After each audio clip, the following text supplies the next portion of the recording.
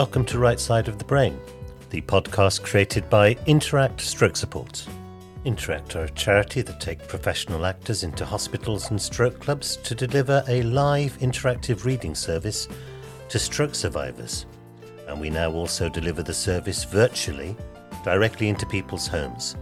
Please visit our website, www.interactstrokesupport.org, for more details.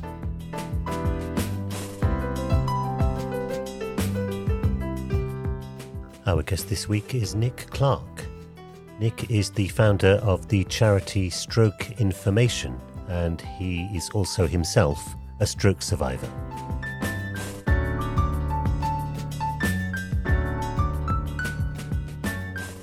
Hi, can you hear me? Yes, I can hear you very, very well, thank you. Good. Such a pleasure to meet you. Likewise. It's all good. Nick, let's start at the very beginning. First of all, a very warm welcome to our podcast, Right Side of the Brain. Nick, for the benefit of our listeners, could you tell us who you are and what it is that you do? I'm nobody, really. I'm an ex-footballer, and I've even played at Old Trafford, Manchester United, the home of Manchester United. But in 2012, September 2012, I had a severe stroke to the left-hand side of my rear side of my brain, and I was left completely stranded down my right-hand side. I couldn't use my right-hand side at all. I spent 4 weeks in hospital and then started sort of my recovery journey, and found that there's very little help, support, information, guidance, whatever you want to call it, for people that have gone through the same sort of thing. So I started a movement, if you like, and we managed to get charity status in April 2016. And I just love doing what I do. So, Nick, let's just slightly rewind then. There you are. You're a professional footballer, you said. Was that for Stockport? That's right, yeah. So you're a professional footballer for Stockport. What position did you play, just out of interest? Well, as you'll probably, if you're aware with football, as you start and you hit the peak of your career, you'll start at, say, left, as I did, on the left wing, and towards the end of my career, I ended up being a left back. It was usually left back in the change room, but that's another story. You meant to laugh there. No, I was laughing, Nick. So was your dream to obviously be a professional footballer? The assumption, for people who don't know, who maybe love football but don't actually know the ins and outs of what the day-to-day life of a professional footballer is that you are physically fit people. So when this stroke occurred, this must have come as a huge shock to somebody like you, who would have been physically active most days. Yeah, I wasn't playing at the time of my stroke. I finished playing at the age of 40, mainly for just sort of amateur and vets teams. But I still had my hand in the football side of things. And with me being the disability liaison officer now for Stockport County as well, again, it's very cliche, but you don't realise what you've got until you've lost it. So, there is a common misconception about strokes that they just happen to people that are in their sort of late 50s, 60s, 70s, 80s, and so on. But it is such a misconception, because I know through what I'm doing now that we've been aware of babies, even unborn babies, having strokes. Recently, last year, we helped a lady whose son had a stroke. In fact, he'd had 3 strokes, but he was 5 years of age. He's 5 years of age. So again, it sort of blows that misconception about strokes just relating to the elderly people. It blows it out of the water. Nick, can you describe to us when you had your stroke and you were in hospital? Which hospital were you in, and what was the rehabilitation that you went through? It's quite poignant actually, because I was taken to Stepping Hill Hospital in Stockport, and at the time it was before a hyperacute stroke units being developed as such. So it was sort of 6:45 in the morning by the time that the paramedics had come and assessed me. And initially they were going to take me to Salford Royal, which would have been a complete and utter nightmare for my wife to get to. But in the end, we were like 15 minutes from Stepping Hill opening its doors. So the decision was to take me to A&E at Stepping Hill first to get me assessed. And I spent one night at Stepping Hill, because I was quite fortunate that I had private healthcare. I had the opportunity to be moved to the Alexandra Hospital, again in Cheadle, which is literally 2 minutes away from my house. And again, through my time as volunteering for the NHS on the stroke ward, the time of being in the Alexandra was fantastic, because it's like a hotel. So you get your own little private room. Your physios come to your room and you do your workouts, etc. But realistically, going back when I was volunteering for the NHS, you've got no marker, if you like. You're going off if you're in a private room, which again I got looked after with nice meals and all the rest of it, television, but you can't see what other patients are doing. And when I volunteered at Stepping Hill, I thought it was marvellous that you then sort of you used another stroke survivor, if you like, as a barometer, because you then say, look, they came in after me, but they're walking. Why aren't I walking? And it's that kind of thing, and you've got to sort of build that sort of mentality to.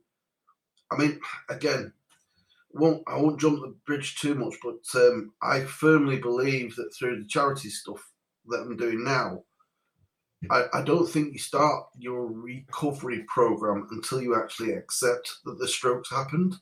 Not necessarily why, because I think if you say or ask yourself why the stroke happened, you'll be there for a long time.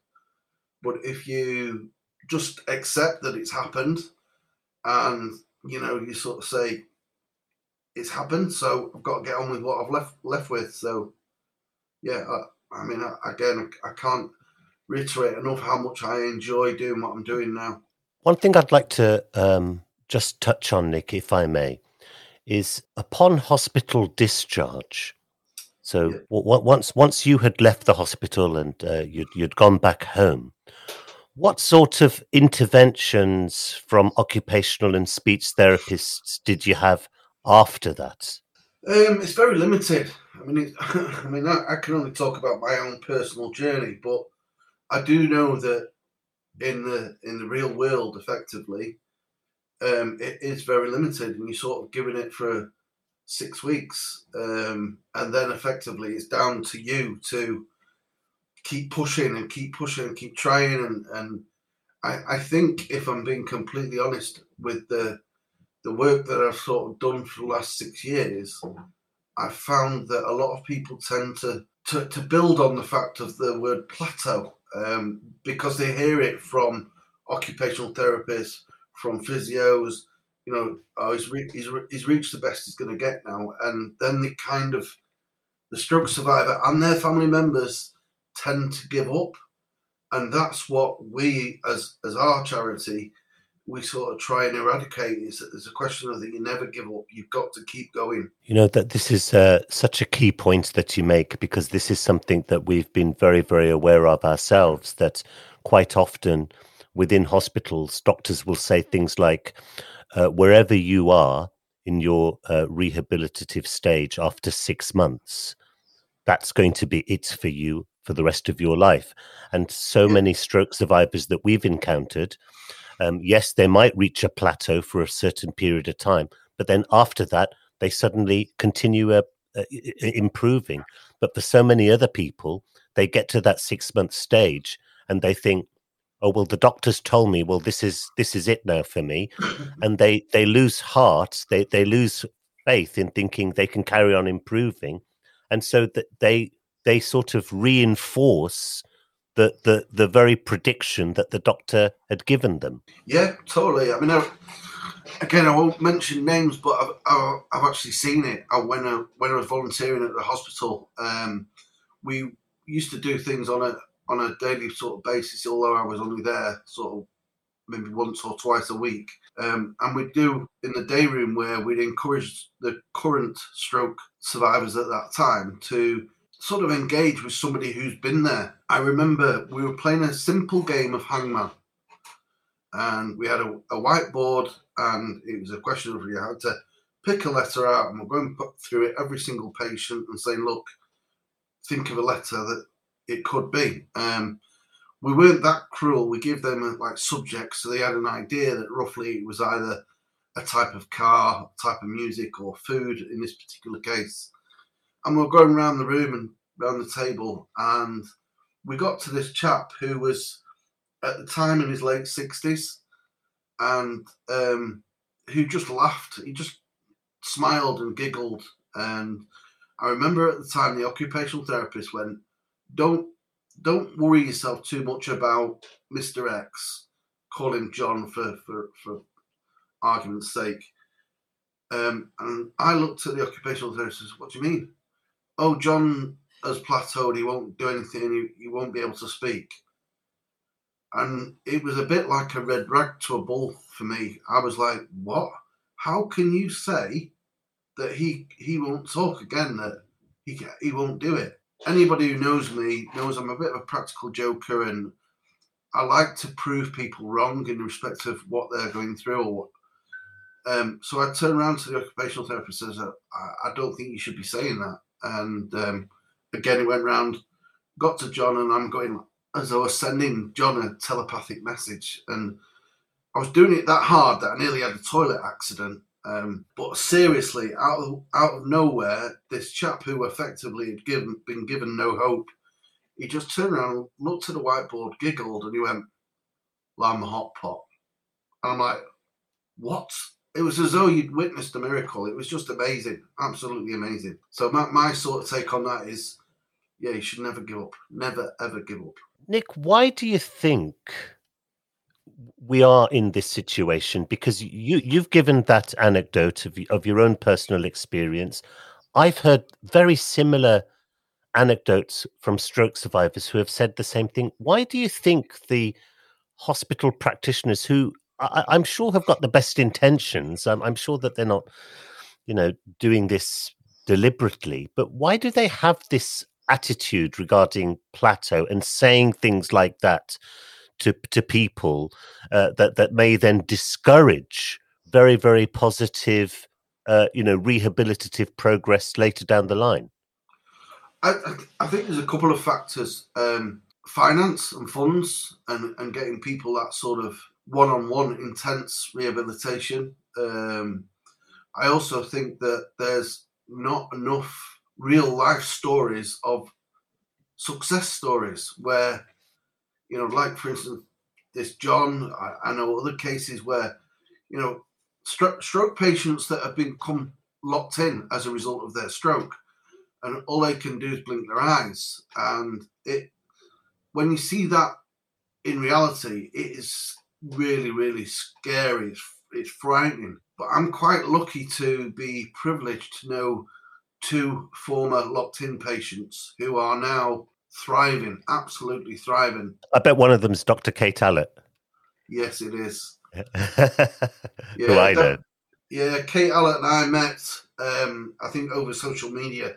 I remember she was sort of bordering on her sort of charity status with fighting strokes, and I arranged to meet. Well, I think she sent me a text message or something and said, I'm in Stockport today. Do you fancy meeting up for a coffee? And I'm like, yeah, but where are we going to meet? And I met her at Stockport train station, and literally she got in my car, and it was as though we were on a date. It was like, where do we go? Should we go to the pub? Or can't really go to the pub. Should we go to a cafe? And we just hit it off, and we ended up talking in the car outside the train station. If anybody was walking past and not knew anything about us, we were probably like a married couple that were having an affair. It was that kind of thing. But yeah, I still do speak to Kate, and I think she's a marvelous lady, a very inspiring lady. Yes, she's been on the podcast. She's been a podcast guest of ours. Really fantastic. Brilliant. And the other guys from Stockport as well. This is why I thought there might be something in the local brewery. He's called Pete Coughlin. He's the original Wizard of Oz. I don't know if you've ever come across him, but he's written a book called In the Blink of an Eye, and he's gone through cancer, and obviously he was locked in. But we're not. I'm not promoting our own efforts and stuff, but we actually managed to get Pete a job looking after somebody who's also locked in. He went over back to Australia, where he's from, or where he'd lived for a while, and now he's back in there. And I believe he is a carer for people in the rehab side of things. So yeah, amazing stuff. Nick, tell us about Stroke Information, what Stroke Information does, and why you felt it was important to set Stroke Information up. If I'm completely honest, I didn't like the way that the National Stroke Charity did things, in respect that as a stroke survivor, you are charged to attend a stroke club, and it's only like £2.50, £3 or whatever. But for someone who has no means of income, other than relying on benefits, even £2.50 is a lot to ask for someone to go and have, a chat to some other stroke survivors.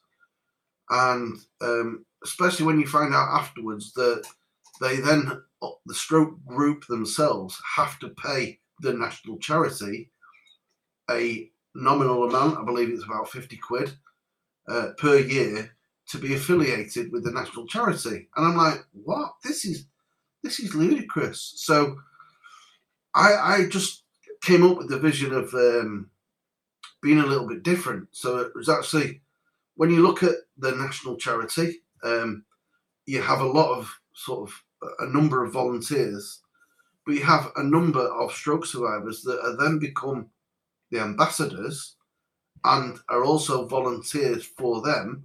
Yet the people who are getting and demanding the wages really have not got a clue about what it's like to be impacted by stroke.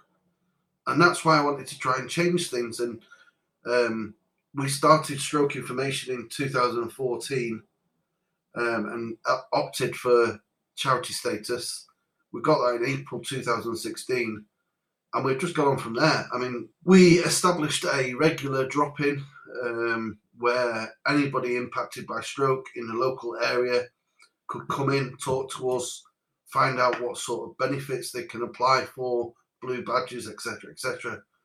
But then we were probably having about 50 people a month coming to that drop-in, all different ages, all different walks of life.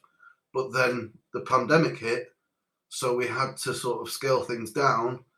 But we did this. We went online with Zoom and things like that. So although it COVID impacted us, it didn't stop us. We went on Zoom, and now we've got people from all over the UK that join us on the Zoom. So it's great. And what we want to do is we want to try and get the stroke survivor, if you like, back to work, back in employment. And as you'll probably be aware, that there's when someone has a stroke, they feel as though that's the end for them, as in they can't go back out to work again. They don't feel worthy. They don't feel part of something. And I'm sort of saying, no, hang on a minute. I want you to be part of this. It's your story. You've got your own story to tell. So, but be a part of us. And, if we can get you work, then we'll get you work. And we have just employed our first employee this January. And he's only doing 5 hours a week. So it doesn't impact any of his benefits or anything like that. But for that 5 hours a week, he's got a sense of purpose, and it's magical, absolutely magical. Let me ask you something, Nick. And I sort of feel this. I certainly hear this a lot. And I have to be honest, it does slightly annoy me. I don't know what you're going to think about this, but there are some people who seem to have a view that the only thing that stroke survivors are interested in are all things related to stroke. Now, I don't hold that view, because I hold the view that a stroke survivor is a human being. They're interested in a whole load of things. Obviously, a stroke is something that they have to deal with, but they're not totally obsessed with it. And I just wanted your view on that. If I'm honest, it's like, the easiest way to say it is that when a single stroke survivor meets another stroke survivor, they've got an instant bond. They automatically know exactly not exactly, but they've got a good idea of what that person has gone through. So they share the stories if they want to. Some people, I appreciate and respect that they don't like talking about the stroke. Some people love, like myself, talking about my stroke, trying to educate others. But no, my life doesn't evolve around stroke, but it is a major part of what happened. I still love football. I still go to football. I still watch football. Obviously, I don't play it anymore, but who knows what will happen in a few years' time, or whether I can even go as far as walking football. I don't know. But no, stroke is a massive part of your life, but it's on the same token. So is it if you have a heart attack? You've got to have that sort of relation that says, like, I can relate to that because I've been through it. But certainly, no, I'm not all completely focused on stroke. I mean, life is hard, and what we as a charity do is try and help people cope and manage. One of the common things that we hear is, "Oh, he's not the same person." Well, no, actually, he is the same person. He's just having to do things differently. Even the loved ones of the stroke survivors, getting them to understand and comprehend what it's all about. And we don't claim to have all the answers, but collectively, I can go and speak to John or to Ben or Rona and say, look, how are you feeling about this? And they'll share me their experience, and I'll go, yeah, good point. I never thought of that. One of the common things, I was home from hospital. My wife had gone out to work, and a typical bloke sat there in front of the telly trying to sort of engage with crosswords. And it got to the stage where it was about 11:30, and typical bloke, got the munchies. I was like, I fancy cheese on toast. So I hobbled into the kitchen and thought, yeah, I can do that. Put the bread in the toaster and put the toaster down. Went to cut the cheese, and could I cut cheese? No, because my hand wouldn't allow me to grip a knife properly. Anyway, I did what I thought I could do with the cheese. Put it on the toast, and then went to put it under the grill. And it came out like lemon curd on toast. It looked like a very thin piece of, cheese, but it was lemon curd. And I cried my eyes out because I couldn't do it. I couldn't do a simple task like cheese on toast. And my wife came home from work, and she knew that I'd been upset. And she said, "What's the matter with you?" And I just went, "I tried to make cheese on toast and I couldn't do it." And she went, "Oh, you daft sod, why didn't you use the grater?" And I'm like, I didn't even think about using the grater.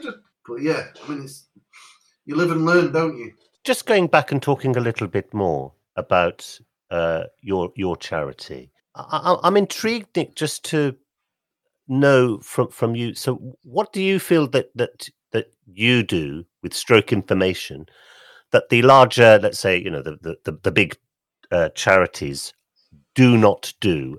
I know you mentioned, well, look, they tend to charge for joining a club. They then have a sort of nominal fee that they have to pay to the national charity. But additional to that, where do you think that the larger charities should focus and are not focusing at this point in time? Personally, I think that what it is they've gone too big, and effectively, it's not that they don't care, because they do care, but it's as though, as a prime example, I, through my connections with football, I had and arranged a charity game that was for the beneficiaries would be motor neuron disease and the National Stroke Charity. And I chose that because one of my close friends who played for Altrincham developed motor neuron disease, and again it was around the time of the ice bucket challenge. So I wanted to do something similar, and although obviously if you've got a neuro condition, then you should not be doing anything like ice bucket challenges on your head and things like that. So I organised a charity football match. I mean, I arranged for the referee to be involved, and everything, ticketing, a price for a ticket, and the only time the National Stroke Charity got involved was to come and collect the cheque. And I'm thinking, hang on a minute, this is wrong. You should be here providing with buckets, T-shirts, and raising that proper awareness. And you're not, I think, and not necessarily just the sort of National Stroke Charity.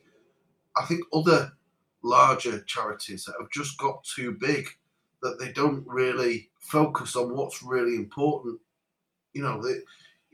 Certainly with stroke and the national charity, I felt that you are the latest kid on the block.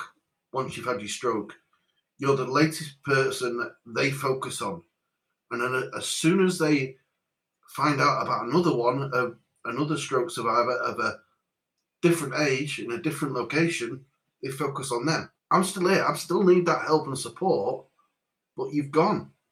And I'm like, this is not right. And with the situation with regarding to when I talk about stroke information, trying to get people back into work, I am fully aware that, again, the misconception of strokes are into elderly people, but it's more about a question of giving them a sense of purpose, so that if they are 60 plus, for instance, past retirement age, and they don't want to work anymore, that's fine. Or they don't have to work, again, that's fine. But it's to give them a sense of involvement, a sense of purpose, and a life that they can say, well, Tom's had a stroke, he's 63. This is Tom's story. Giving him that opportunity to express how he feels. Because, I'm a firm believer that obviously we focus on the fact that there are all types of different strokes, but on the same token, there's also different rehab as well. So it's different recovery programs and rehab stories. So yeah, each their own. But I think I'd just like to encourage everyone to tell their story. I think that's a fantastic thing to say, Nick. Encouraging everyone to tell their story. Can I just say it's been such a pleasure talking to you and learning more, not only about your own story, but what you're doing with stroke information is absolutely fantastic.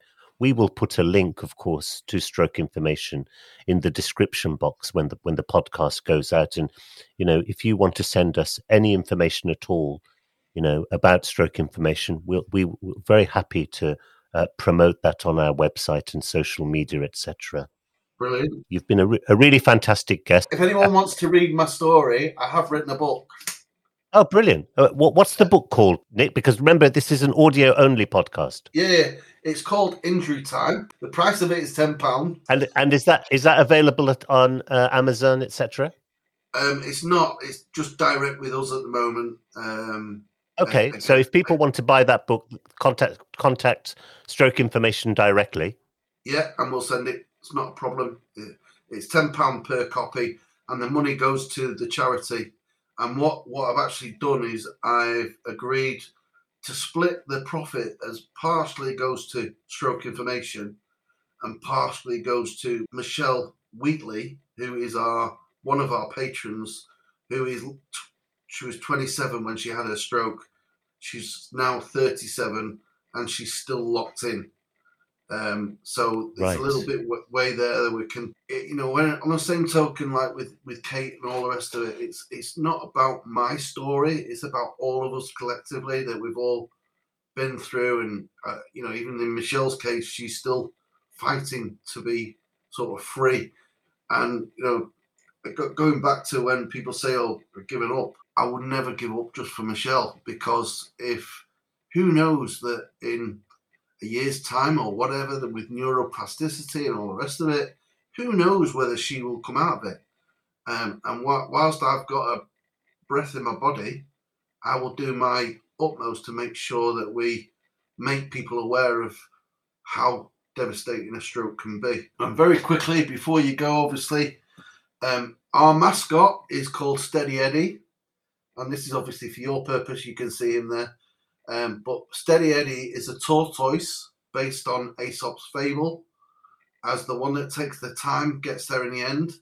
And that's what it's like recovering from a stroke. So just bear that in mind for all your listeners, that if you're determined to do something, just take your time and you'll get there. Nick, thank you so much for being such a wonderful guest on our podcast today. Where do I send the invoice? I'm kidding. Thanks for having me. That was Nick Clarke from the charity Stroke Information, and we've provided a link to Stroke Information in the description box. For more information on our work, please do visit our website at www.interactstrokesupport.org. And if you're feeling generous, please do click on the big red donate button. We very much look forward to your company on the next edition of Right Side of the Brain.